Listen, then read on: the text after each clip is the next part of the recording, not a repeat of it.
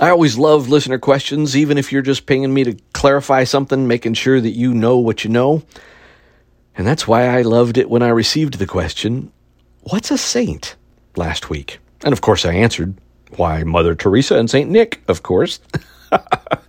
Well, today, what's a saint? And it's more than you think. And tomorrow, since it's St. Valentine's Day, we'll talk about that then. Welcome. Hello, hopeful. This is Roger Corville, and this is for the Hopes Always Be Ready segment, where we supplement our daily Bible read-through with a short exploration of an idea, something that relates to us thinking more strategically and biblically and living more effectively as Sunday morning touches down on Monday morning, because the best answer for anybody is good theology.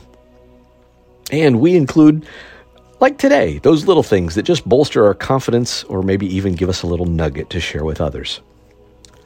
What is a saint, as a question, belongs under the bigger heading of names for Christians.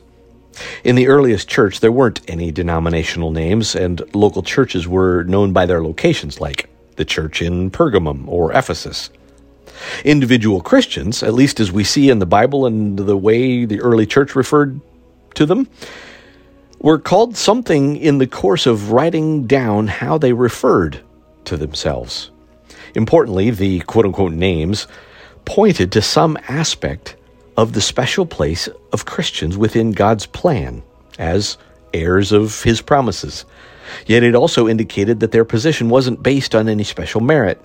God chose them when they could do nothing.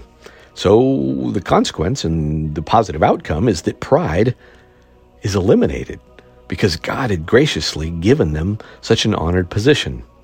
So the word saints means kind of like holy ones or set-apart ones, and that was Paul's favorite name for Christians in his writings. Also, 8 other names. Elect, which means chosen by God, right? These are the righteous who lived in obedience to God, which is another name, righteous. Those who lived in obedience to God, and they could claim for themselves the Old Testament title of the righteous, which is, of course, is what we are through what Jesus did. How about slave? Slave or servant, because we are no longer slave to sin, but servant of a new Lord and Savior, slave of the King. Believers, which interestingly meant not only believing as a mental activity, but total commitment of one's whole person to Jesus. Disciples, like learners committed to a particular rabbi. And then there were 3 different familial terms. Friends, which was only used once in the New Testament in Acts 27. Brothers or brothers and sisters. And then finally, children of God. So, all of these weren't like just some greeting like, dude. It was an acknowledgement of a new reality, or perhaps even the ultimate reality.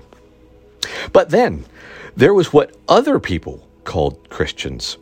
As Jesus' disciples preached and won converts after the resurrection, other Jews began to see this as a new movement.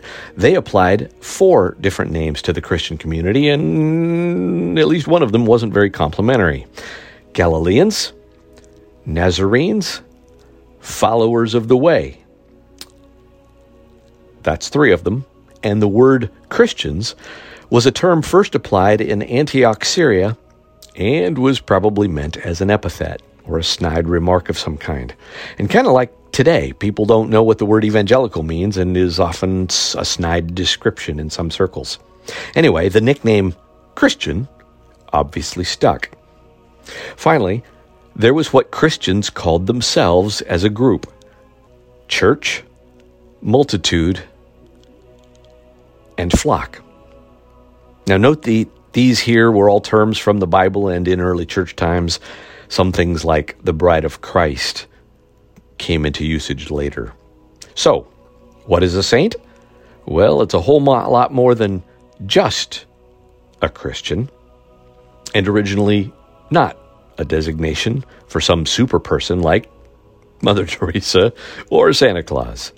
Which gets us to St. Valentine, which we'll get to tomorrow. I love you, my friends. Amen. Amen.